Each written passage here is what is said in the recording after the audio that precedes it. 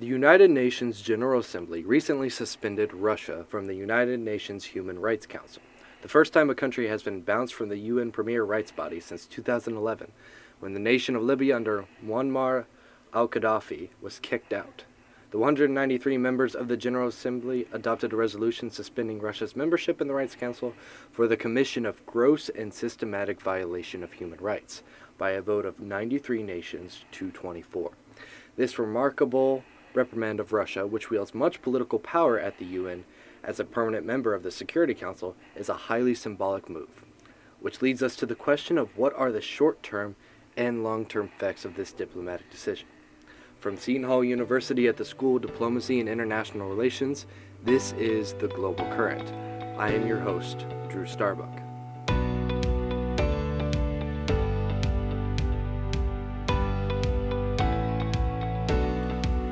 With me today are two fellow Seton Hall students. Covering the domestic situation in Ukraine and Russia today is Kasia Kostraba. Hi, Kasia. Hi, Drew. Thanks for having me. Thanks for coming on the show. And focusing on the international aspect today is Thomas Johnson. Hi, Thomas. Hi, Drew. Thanks for having me. Thanks for coming on the show, Thomas. All right, just to start things off, guys, and get the juices flowing a little bit, I want to get into the background of the Russo-Ukrainian War and the lead-up to the dismissal of Russia from the Human Rights Council. So what are the Russian claims for going to war in general? So, on February 24th, when the invasion began, Russian President Vladimir Putin actually made a speech, and he announced that Russia's goal in Ukraine was to demilitarize and denazify Ukraine, stating that Ukraine needed to protect its citizens from what he called as 8 years of bullying and genocide by the Ukrainian government, which is a completely outlandish claim. Do you have anything to add on to that situation, Thomas? Well, I have to say it's a laughable statement to say the best, and Putin's so-called reasons, among them the denazification, seem highly erratic or simply wrong, considering that the current leader of Ukraine, Volodymyr Zelensky, is of Jewish descent. That is an important thing to cover when going over the reasons for this war and the later calls to dismissal. I also want to get into the history of the previous conflict between Russia and Ukraine before the outright invasion. Right, so tensions between Russia and Ukraine can go back for centuries. I mean, just constant warring between the Russians and the Ukrainians. However, today's conflict is easiest traceable to 1991 during the fall of the Soviet Union. Ukraine left the Soviet Union in 1991 in August, and then later in December of that year, the USSR completely fell. Since then, Russia has always had its hands in Ukrainian politics. Most notably, in the 2004 election, Putin-backed Viktor Yanukovych was originally deemed the winner of the 2004 election. However, once proof of meddling was exposed, basically the Orange Revolution, which is the largest revolution in Ukrainian history, occurred, and new President Viktor Yushchenko was instated, but President Putin's candidate that he backed in 2004, Yanukovych, made his return in 2010 and was elected president. And once in office, he basically went and investigated, quote-unquote, the previous administration for abuse of power, and his whole administration basically led into the 2014 invasion of Crimea and so on. I see. So there's a lot of prevalent historical conflict, and Russia has always tried to have at least a hand in Ukrainian politics to a certain extent. I also want to cover in this important background the role of NATO as an organization. Do you have anything to say on that, Thomas? Well, the role of NATO as an organization in relation to the Ukraine-Russian crisis is an important role, considering that NATO is part of the reason. We can attribute some of what NATO has done in its work of gathering up some of the post-Soviet states to join NATO, or at least giving them the option to join NATO as being a potential threat to Russian security. Or at least that's what Vladimir Putin has claimed in the past. Doing so, the role of NATO in the lead-up to the Russo-Ukrainian War is, at the very least, semi-significant. I see. Also, important to talk about when looking at the invasion itself and the dismissal of Russia from the Human Rights Council is what happened in 2014. Can you speak on that, Kasha? Yeah, so in late 2013, the Revolution of Dignity happened, which was when Yanukovych announced that he was going to refuse to sign a free trade agreement with the EU, and he cited pressure from Russia not to sign. And it sparked the largest revolution since the 2004 Orange Revolution, and Yanukovych fled to Russia.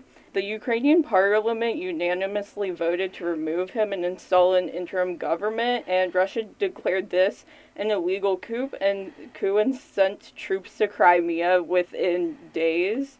So this basically led to the Crimean War in 2014, where Russia annexed Crimea on March 18th, following Crimean leaders that were basically influenced by Russian politicians to declare independence from the Ukraine, and the US and European allies have imposed sanctions, and they never recognized the annexation. However, to this day, Russia still claims that they own Crimea. So There's definitely a long history of conflict and Russia trying to exert its influence over Ukraine before the events leading up to this current episode and what's been happening recently. I also now want to get into specifically the human rights charges against Russia. So what criminal offenses have the Russians been accused of? Most notably, it's been cited that Russia violates Article 2 of the UN Charter, which says that all members of the UN shall refrain in international relations from the threat or use of force against territorial integrity or political independence of every state, which is seen in Ukraine. And they have also been charged with, numerous human rights abuses. Human Rights Watch is the most notable source documenting what's happening primarily in eastern Ukraine around Kiev, Kharkiv, and the Chernihiv regions, which, like I said, are in eastern Ukraine, includes very numerous counts of rape, sexual violence, executions, whether that be in public or private, and just unlawful violence. And this goes against the Rome Statute in the ICC. Article 8 defines war crimes of the following, which would be willful killing, willfully causing great suffering or serious injury. And then there's also many other violations, such as intentionally attacking cities that are in wartime, basically. So there's a very extensive list of things that Russia has violated here. Whether it be recognized or not by them, the rest of the world knows that they're doing all this. Do you think that these incidents, among the offenses that you have listed, are part of a greater Russian military strategy, or part of their operation procedure, or just things that have happened during the course of the conflict? I mean, while many people think some of these things are sporadic, there have been patterns in towns such as Bucha, which is a city in the Kiev Oblast. Men and teenage boys were taken from homes and killed first. There's also been lots of patterns that go back to the annexation of Crimea, the Donetsk and Luhansk independence. A lot of people think if this keeps going, Russia's going to try and annex those two regions, such as they did in Crimea. So there are a lot of patterns dating back to 2014 and other international conflicts that Russia's been involved in. I want to go a little bit deeper into that, Kasha, because you mentioned other international campaigns that Russia's been involved in. There's been comparisons made to what happened in Russia's war in Chechnya against Chechnyan separatists and Russia's campaign in Syria. So this is a question to both of you, including you, Thomas, of what do you think, is there any similarities between these different conflicts of which Russia's been involved in that indicate a standard operating procedure of Russia? I would say so. There's a lot of similarities in both Chechnya and Syria to today's conflict. Use of heavy artillery, indiscriminate attacking of urban centers, and just very notable patterns. Yes, I'm afraid I have to agree with Kasha here. There is a significantly distinguishable pattern in what Russia has been doing. The torturing and execution of civilians, especially in Bucha, which is what led to the U.S. ambassador to the United Nations, Linda Thomas Greenfield, to introduce the proposal that would strip Russia of its seat, is something that's been mirrored in past conflicts and is something that I'm afraid we're going to continue seeing from the actions of the Russian military. Which would indicate a greater pattern of just a standard operating procedure by the Russian military that is in clear violation of the laws of armed combat and just in general very disheartening to observe from an international and a human rights perspective. You mentioned some of your sources early on, Kasha, including the Human Rights Watch. What has been the role of groups like the Human Rights Watch and human rights groups in covering the invasion?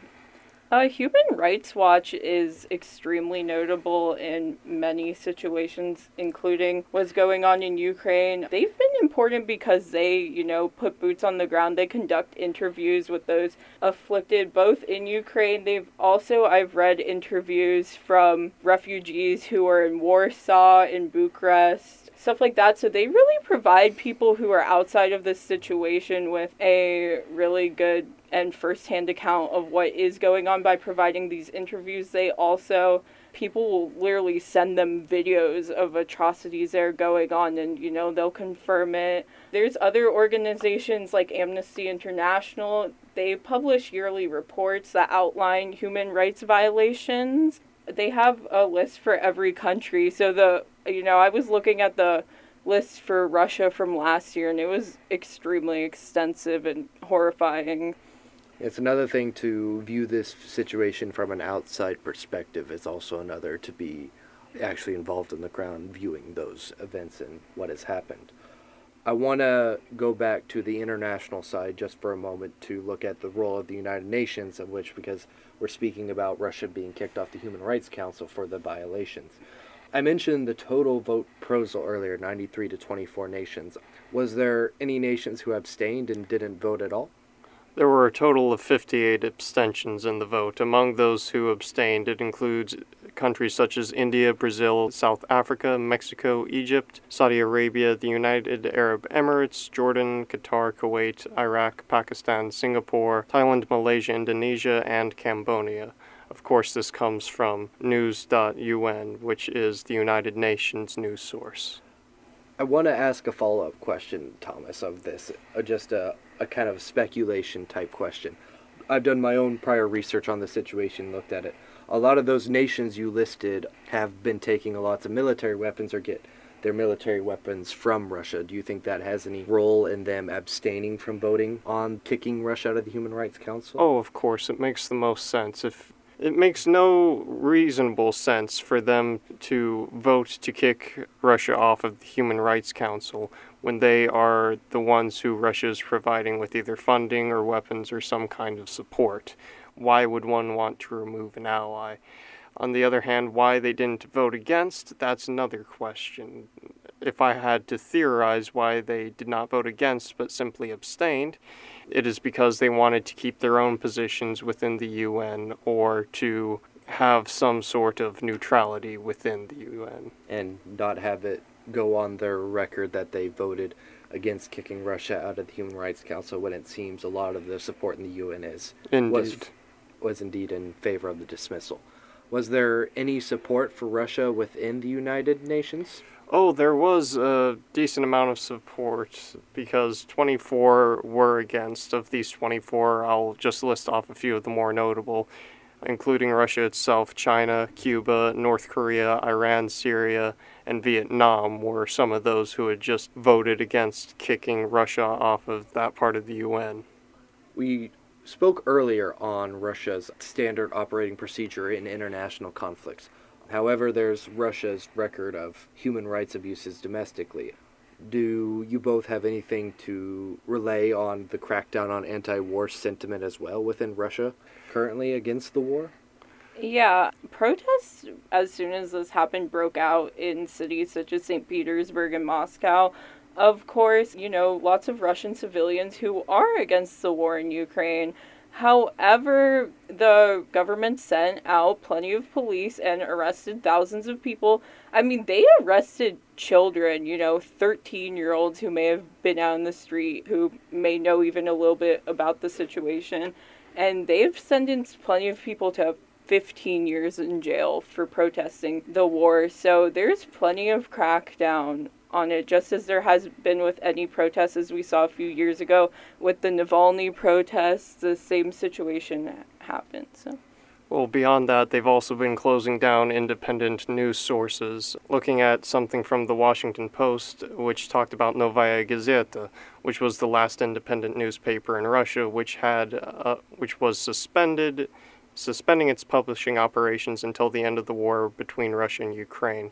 This came after actions from Russia, which had put into place such laws that would ban words such as war, invasion, and attack via the new censorship laws. In addition, anything related to publishing that would discredit the military has been banned. So Russia has been cracking down quite heavily on any anti-war sentiment or even on publishers trying to get out any version of the truth that goes against the government. In a sense, cracking down not only on any independent news source coming out of the country, but as you mentioned, Kasha, even arresting children that may have been out on the street where these protests were occurring. That is very sealing the nation, or trying to prevent any and all opposition to the war in Ukraine. Looking at the international reaction to the decision, I mentioned in the intro earlier of Syria was another example of being kicked out of the Human Rights Council. Thomas, have any other nations besides Syria and now Russia been kicked off the Human Rights Council in the past? Well, Libya is the only country to truly be suspended from the 47-member Geneva-based council. It was suspended in 2011 after the violent crackdown against protesters led by Muammar Gaddafi. This was after accusations, of course, of genocide and other such issues. Who originally introduced the proposal to the UN? Was it the United States? The United States did introduce the proposal to the UN. It was the U.S. ambassador to the United Nations, which I said before was Linda Thomas Greenfield. She believes that they sent a clear message that the suffering of the victims and the survivors will not be ignored, but she was the one that put in place the proposition for the removal from the United Nations Assembly. And was able to get it passed. Not to mention the U.S. ambassador to the UN, Linda Thomas Greenfield, as you mentioned, also visited Seton Hall not that long ago on campus for an event with the School of Diplomacy. Beyond just that, the general reaction by the United States and Western Europe has been united in condemning this and supporting Russia's dismissal. You would say that, Thomas? Oh, I would certainly say that. Even Poland, which has had issues taking in refugees in the past and had even built walls at one point, I believe they're still maintaining these walls to keep out certain groups of refugees, they have been letting in vast amounts of Ukrainians, building housing for them, setting up places where they can live with Polish people, where they can get in contact with relatives. So there is a wide reaction by the United States and Western Europe to help the Ukrainians as much as possible. On the flip side of that, I want to ask a question, Thomas. There has been some opposition to Russia's dismissal as well from other nations talking about setting a dangerous precedent. Do you want to go into that sentiment expressed right there? Of course, Drew. I'll talk a bit about that. Mexico abstained from the vote, as noted by Foreign Policy in the United Nations Russia Human Rights Council article. Mexico, which abstained on the vote, said that shunning a UN member was counterproductive. To exclude to suspend is not a solution, according to Juan Ramon de la Fuente, Mexico's UN ambassador. He believes that even in the midst of war, all channels should be maintained for a dialogue with Russia. And while I have to disagree with part, I do agree that channels should be maintained for dialogue. However, I believe that removing them from the UN Security Council does send a clear message. Beyond that, China's envoy, Zhang Jun, expressed support for Ukraine's sovereignty and territorial integrity, but voted against the resolution, which was technically formally introduced by Ukraine. He warned that the resolution would aggravate divisions among UN member states and deprive Russia of its legitimate seat on the Rights Council. He said it would simply add fuel to the fire. And you mentioned earlier the opportunity for dialogues being cut. I also agree with your notion that this was more of a message to be sent, and also I feel there are other opportunities for dialogue between Russia and other nations as well, in which that can continue, even as this conflict is going on. We have similarities. Is there any similar situations to what is currently going on that has the UN been involved in? Well, Mr. And you'll have to excuse me for this pronunciation of the name, but Mr. Kislitsvia, part of the Ukrainian delegation, mentioned that the vote took place on the anniversary of the 1994 genocide in Rwanda, and the Ukrainian ambassador, of course, drew parallels with this dark page in recent history and what was going on today. What he made careful note of was that the genocide in Rwanda was largely due to the indifference of the world's community when the UN did not respond to warnings in the UN Security Council and in the General Assembly, something which we can see is different than today, as members of the UN are responding to the issue at hand quite suddenly and severely. In a sense, maybe the UN has taken swift, decisive action in a way that is different than past situations, for sure. I also want to speak to a topic that is both domestic and international with this conflict, in the role of the Russian Orthodox Church. Recently, it seems the Patriarch of the Russian Orthodox Church declared the invasion by the Russian government a holy war. Can you go more into the sentiments and the reasoning behind that, Kasha? Yeah, so the Russian Orthodox Church has been very allied with President Putin, or very friendly with President Putin, about certain issues, notably about homophobia and just general anti-LGBT stuff. On March 6th, he delivered a sermon and he said, and I quote, "In the Donbas region, there is rejection of the so-called values that are offered today by those who claim world power," and he specifically said that the West is, allied with Ukraine because, on their stance, regarding human rights that we mentioned earlier, and so they're kind of using this as a ploy to say, hey, there should be a war because they disagree with fundamental things such as, the rights of LGBT people. Trying to make this a war of values rather than just an outright invasion that is violating national sovereignty, and is something that is the whole United Nations Charter in the post-World War II world has been set against. The reaction of the Ukrainian Orthodox Church, because there's been instances of switching allegiances to Constantinople. Do you both have anything to report on that? I can comment on this. So there has been a great deal of switching allegiances to Constantinople, not only in Ukraine, but in different countries around the world.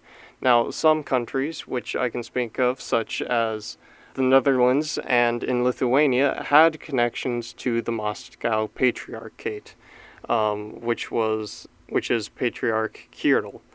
Now, they have recently been switching more towards the Patriarch in Constantinople, one who has been notoriously outspoken against Kirill and against the idea of declaring this a holy war in any way or form. In fact, it has helped to splinter or split the Orthodox Church quite a lot.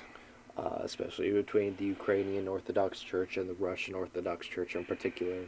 Ukrainian Orthodox priests that previously paid devotion or loyalty to the Patriarch Kirill. Yeah, I can also say that around 300 priests, most of which were inside Russia, signed a petition against the war, after which 3 Lithuanian priests who were outspoken critics of the war were fired. In a way, the politics infecting the role of the Russian Orthodox Church, or in a sense, the Russian government using the Russian Orthodox Church to legitimize their involvement in their invasion of Ukraine. Since we've covered a lot of ground, guys, I want to get just some final thoughts off of all that we've covered today on Russia's dismissal from the Human Rights Council. So first off, I want to ask you both, what are both the short-term and long-term effects of this move to boot Russia off of the Human Rights Council? Well, I can tackle this question to start off with. The short-term and long-term effects of this are going to be massive. Now, Russia, of course, does have that guaranteed seat on the Human Rights Council that you mentioned earlier, Drew. So the fact that one... Sorry to stop you, Thomas. The Security Council. The Security Council. Thank you, Drew.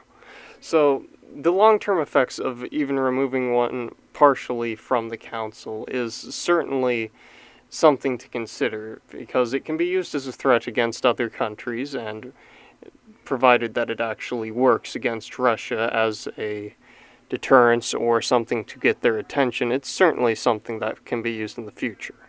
On the other hand, if it proves ineffective against Russia, it may continue to prove that way against future countries and future actions. Now, the short-term effects are, of course, we've seen large outspoken cries from Russia and Russia's supporters like China, or Russian allies like China, forgive me.